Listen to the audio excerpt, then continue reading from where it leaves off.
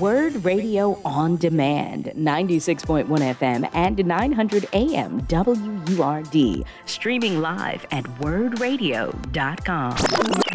But I got a special guest on the line with me, man. I met this young man at the Rotunda last week, talking about some important issues was going on in Israel and Ukraine, and it was just a lot of conversation going on. But this conversation specifically stuck out to me. You know, Shakaboona, he's on the line with us right now from the Human Rights Coalition, and we're talking about how environmental justice intersects with prisons. Good morning. How you feeling today? I'm doing great, P.O.C., and thank you for having me. It's a blessing to be on EcoWURD. No doubt, man. I'm excited again. Like we were saying off air, I'm excited to have you on the show because the work that you're doing with the Human Rights Coalition is it's amazing. You know what I mean? And what needs to be heard is definitely something that I want to make sure that our listeners are listening to. So when it comes down to just simply what you do before we get into the whole environmental justice conversation, talk to us a little bit about the Human Rights Coalition. Well, you know, I'm the executive director of the Human Rights Coalition. I'm also the co-founder of the Human Rights Coalition. We were founded over 20 years ago in the year 2001. And we started off as a group of individuals that was incarcerated, and we got our families to get involved. We got our communities get involved in it. And the whole thing about it was to give incarcerated people a voice, you know what I'm saying, to also advocate for human rights for incarcerated people. And one of those things is environmental justice. And as you just said, you know, human rights and the criminal justice system and environmental justice, they all intersect because Definitely. A lot of people don't know that in the past, when they was first building prisons and even the modern prisons, right? A lot of these prisons was built with asbestos. A lot of these prisons were built on toxic land. And continue to do so, right? And so a lot of these prisons are placed right near refineries. So we have a lot of bad health, you know, a lot of like respiratory illnesses occurring, a lot of cancer occurring. And it's just something that people need to be aware of and something that we're trying to change. No doubt. And I love that you brought up the word, you know, intersection, because when I talk about how social justice issues and environmental justice issues really go hand in hand and how one washes the other hand, a lot of people want to, you know, give some blowback and a lot of people agree. So I want to specifically ask you, because you agree, you know, when you talk about the intersection of human rights, social justice, environmental justice, why does it intersect for you? Well, it intersects for me because one, I have personally experienced, the environmental justice within the prison system. You know, I myself had went to prison as a young juvenile, and I spent most of my life in prison. And but I dedicated my life to making a change for those inside and for our peoples on the streets. And so, but one of the things that I was subjected to while in prison was bad air quality. You know, because of the refineries that they had, we had to breathe in this smoke. Do you mind mentioning what prison you was at, just so we can actually put some context? Oh, well, I've been in Pennsylvania, Department of Corrections. I've been in at least half of them. Most of them were the maximum security prisons. I was not allowed to be in the minimum security prisons. So prisons like Greatersford, Huntington, Rockview, Fayette, Pittsburgh Penitentiary. You know, some of those prisons, those are some of the prisons I've been to, as well as Monohoy and Housedale, you know, so, you know. And you would say these are the ones that you're naming, these are the ones where you would say are next to these refineries and next to these, or bringing these certain issues as far as respiratory issues or, you know, anything as far as going all the way down the line as far as cancer. Yeah. Some of these prisons, not all of them are built around refineries and stuff. For example, SEI Monohoy is actually built in between two refineries. You can see them no more than about 100 yards in either direction. And so people are breathing in these toxic fumes and stuff. So that's one example. Another example was SEI Greatersford, what we call Greatersford Penitentiary, when it was open, right? It had a lot of asbestos in it. It had a lot of black mold in it and had bad water table quality, right? And so when you go to on the other side of the state in Fayette County, in LaBelle, PA, where SCI Fayette is built at, right, which is about 30 minutes away from Pittsburgh, right? That particular prison was built on a toxic coal fly land, right? So this land is actually what they call a Superfund site in environmental justice. So this land should have never been built on it because it had toxic coal fly ash on there. It was built on there. It's still toxic coal fly ash adjacent to it on the property. They was dumping there for a long time and continue to do so. And people there are suffering from cancers and respiratory illnesses. And so I myself was at SCI Monohoy. I was at all of them, Greatest Ford. I was at Rockview, which suffers from all of it, right? And I was at Fayette. And, so I got subjected to all of that. And I suffered from respiratory. I wound up developing sinus infections and throat infections that persist to this day. And let me ask you this question, right? When you go down the list of things that can actually happen to a human being from being inside of these or incarcerated inside of these facilities. So we're talking about like physical harm that can be placed on these human beings. When you talk about the conversation inside, what are people testimonies? Like, what are people talking about as doing your work with the Human Rights Coalition? What are people talking about inside? Well, inside, people are talking about struggling against this, right? So there has always been a movement for as long as I can think of, over decades, of incarcerated people challenging the conditions of their confinement, right? So if a person was to do any investigation into the Department of Corrections grievance procedure, they will find tons of grievances from incarcerated people complaining about bad water, black mold, asbestos, toxic fumes in the air, right? Would you say this is something that's affecting both women and men who are incarcerated? Everyone. It's affecting even the guards that's incarcerated, because they have to live in this environment too. The guards that are working in these prisons. You said the guards that are incarcerated. I hope the guards not incarcerated. No, I got your back, bro. I'm on that way. But yes, the guards that work there, the correctional officers that work there, right? Even they are subjected to it, so even they have made complaints. But even more so, like if a person would do a legal research, right, on civil cases that have been filed by incarcerated men and women, you will find a whole bunch of cases, right, where people are complaining. They are filing civil complaints for damages that have occurred to them. They putting forth a civil right violation, right? And they also showing an injury that was made to them, and they also seeking damages. And those damages a lot of times they're asking for a change, right, within that system or within that prison, and it goes unheard. Pardon me, it goes unnoticed and unaddressed. And so let me ask you. Go ahead.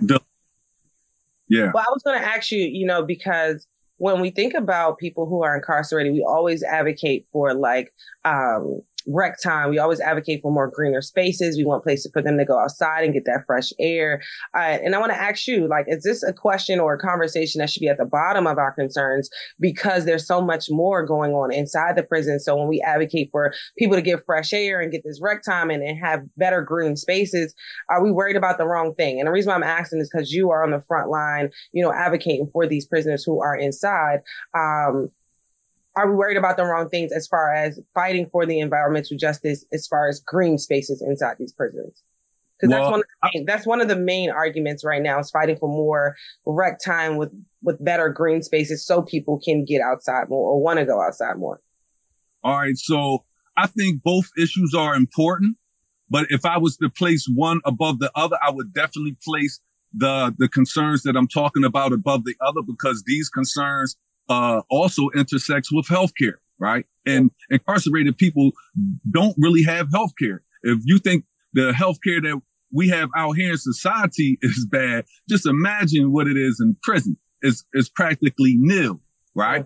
And they are forced to pay for whatever they want, and they don't have money as it is to pay for it. So if you going through a lot of this, if you drinking this bad water, if you breathing this toxic fumes, if you inhaling the asbestos and the black mold on an everyday basis for years and sometimes decades, but you have to be released at some point in time back into society.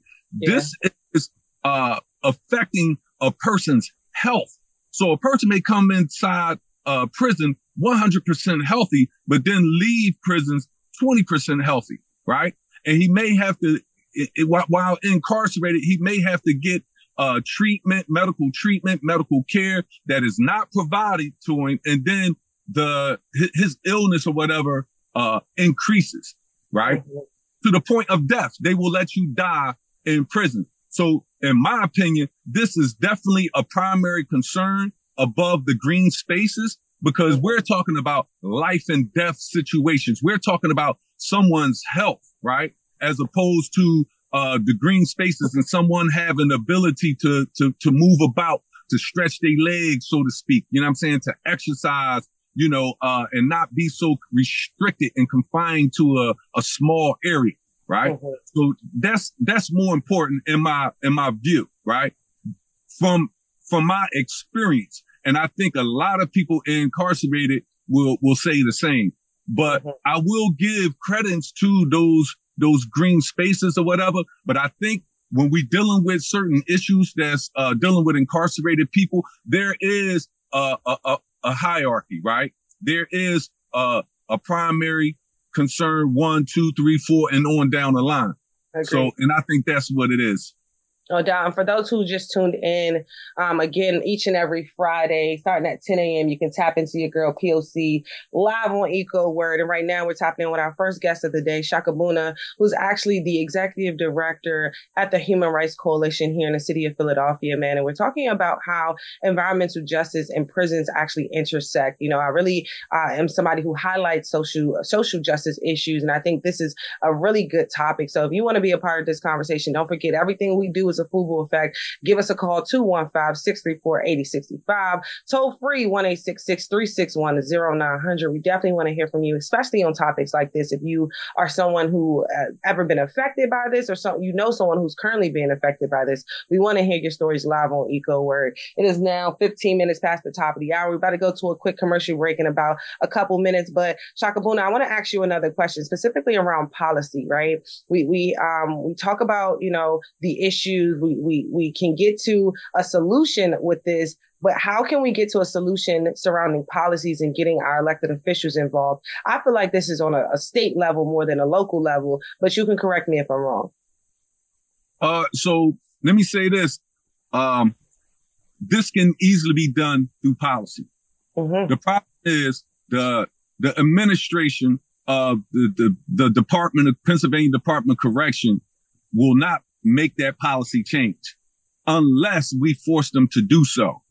They are in the mindset of what we've been doing, been working, and we don't need to change nothing, and we're not going to change nothing.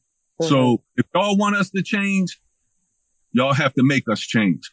So therefore, we have started the End Toxic Prisons campaign within Pennsylvania, and it started SCI Fayette by incarcerated people. And the HRC has actually adopted that over a decade or more ago.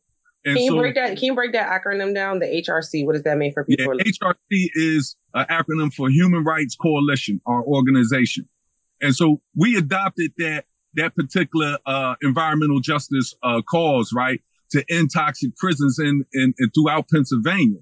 And so one of the things that we're doing is we're educating people on the inside, about these issues, and we're trying to connect them to resources, whereas though they can try to affect change from within while working with us so we can help affect change without.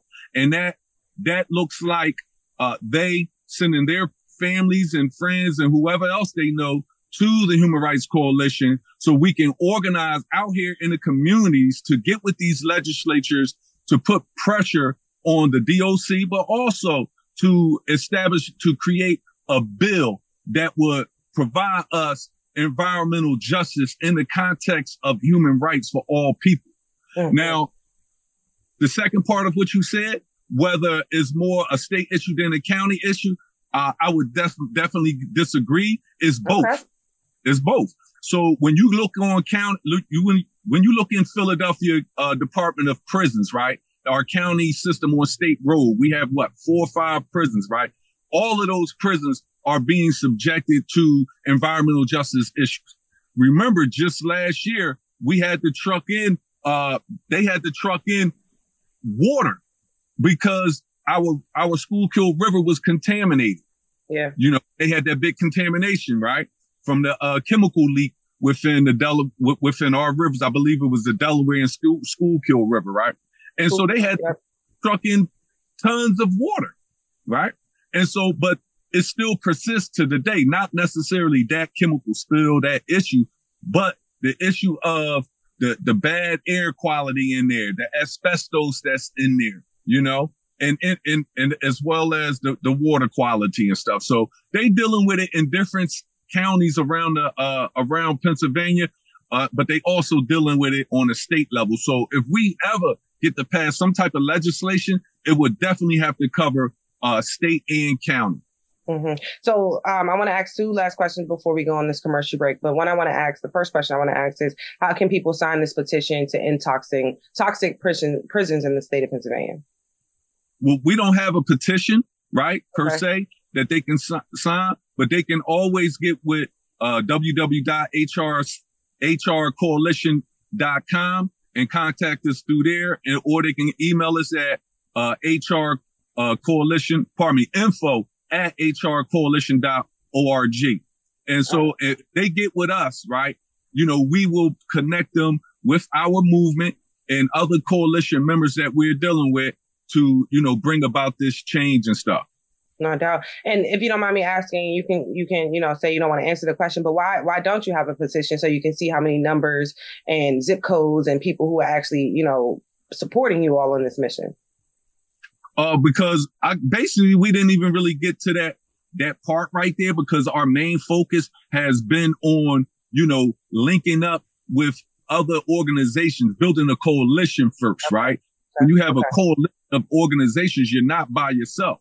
For example, we have a national coalition that we hooked up with called Emerald Cities Collaborative, which is based out of Portland, Oregon, I believe.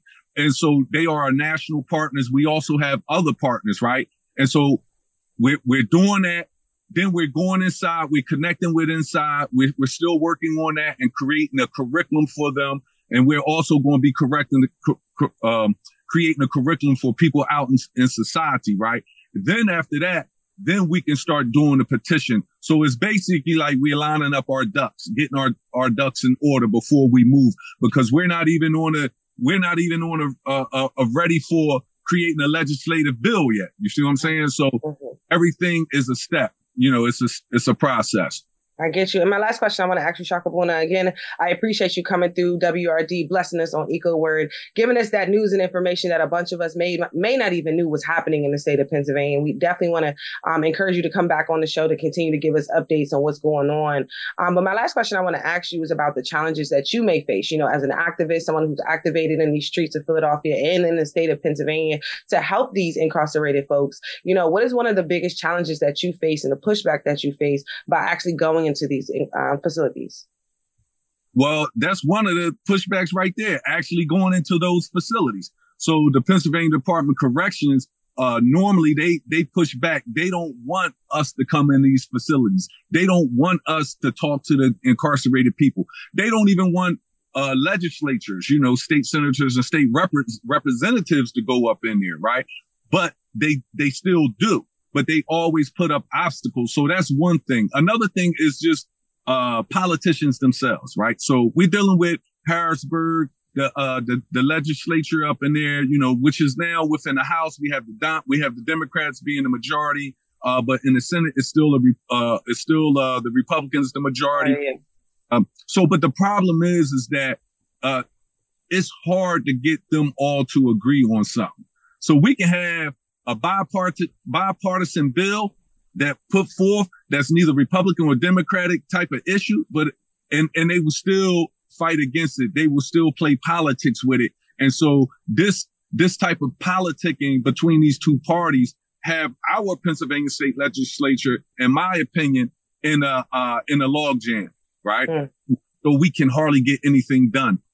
And so, and then when you do, it's a lot of horse trading going along. So that's another problem. And I would say the third problem is, getting a lot of the incarcerated people and their families involved. That's a Herculean task as well. I agree. So, because some people just want to go in there and do they. No, I was going to say some people just want to go in there and do their time. They don't want to get involved in a lot of other, outside interviews. Like, yo, bro, I'm just here to do my time. Well, you have some that's like that, but I think majority of them want change because they talk about it all the time. Some of them even take steps toward that. The problem is retaliation.